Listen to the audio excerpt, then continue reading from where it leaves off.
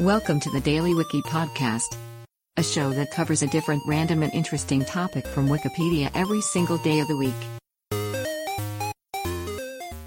Today is October 17th, and here is today's featured Wikipedia article.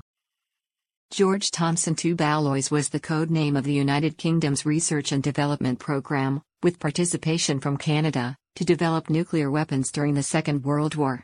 A 1940 memorandum on the possibility of a nuclear weapon led to the formation early in the war of the Maud Committee, chaired by George Thomson, which called for an all-out development effort.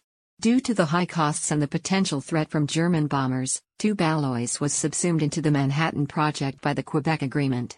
The British contribution to the Manhattan Project was crucial, but the United States did not provide complete details to the United Kingdom.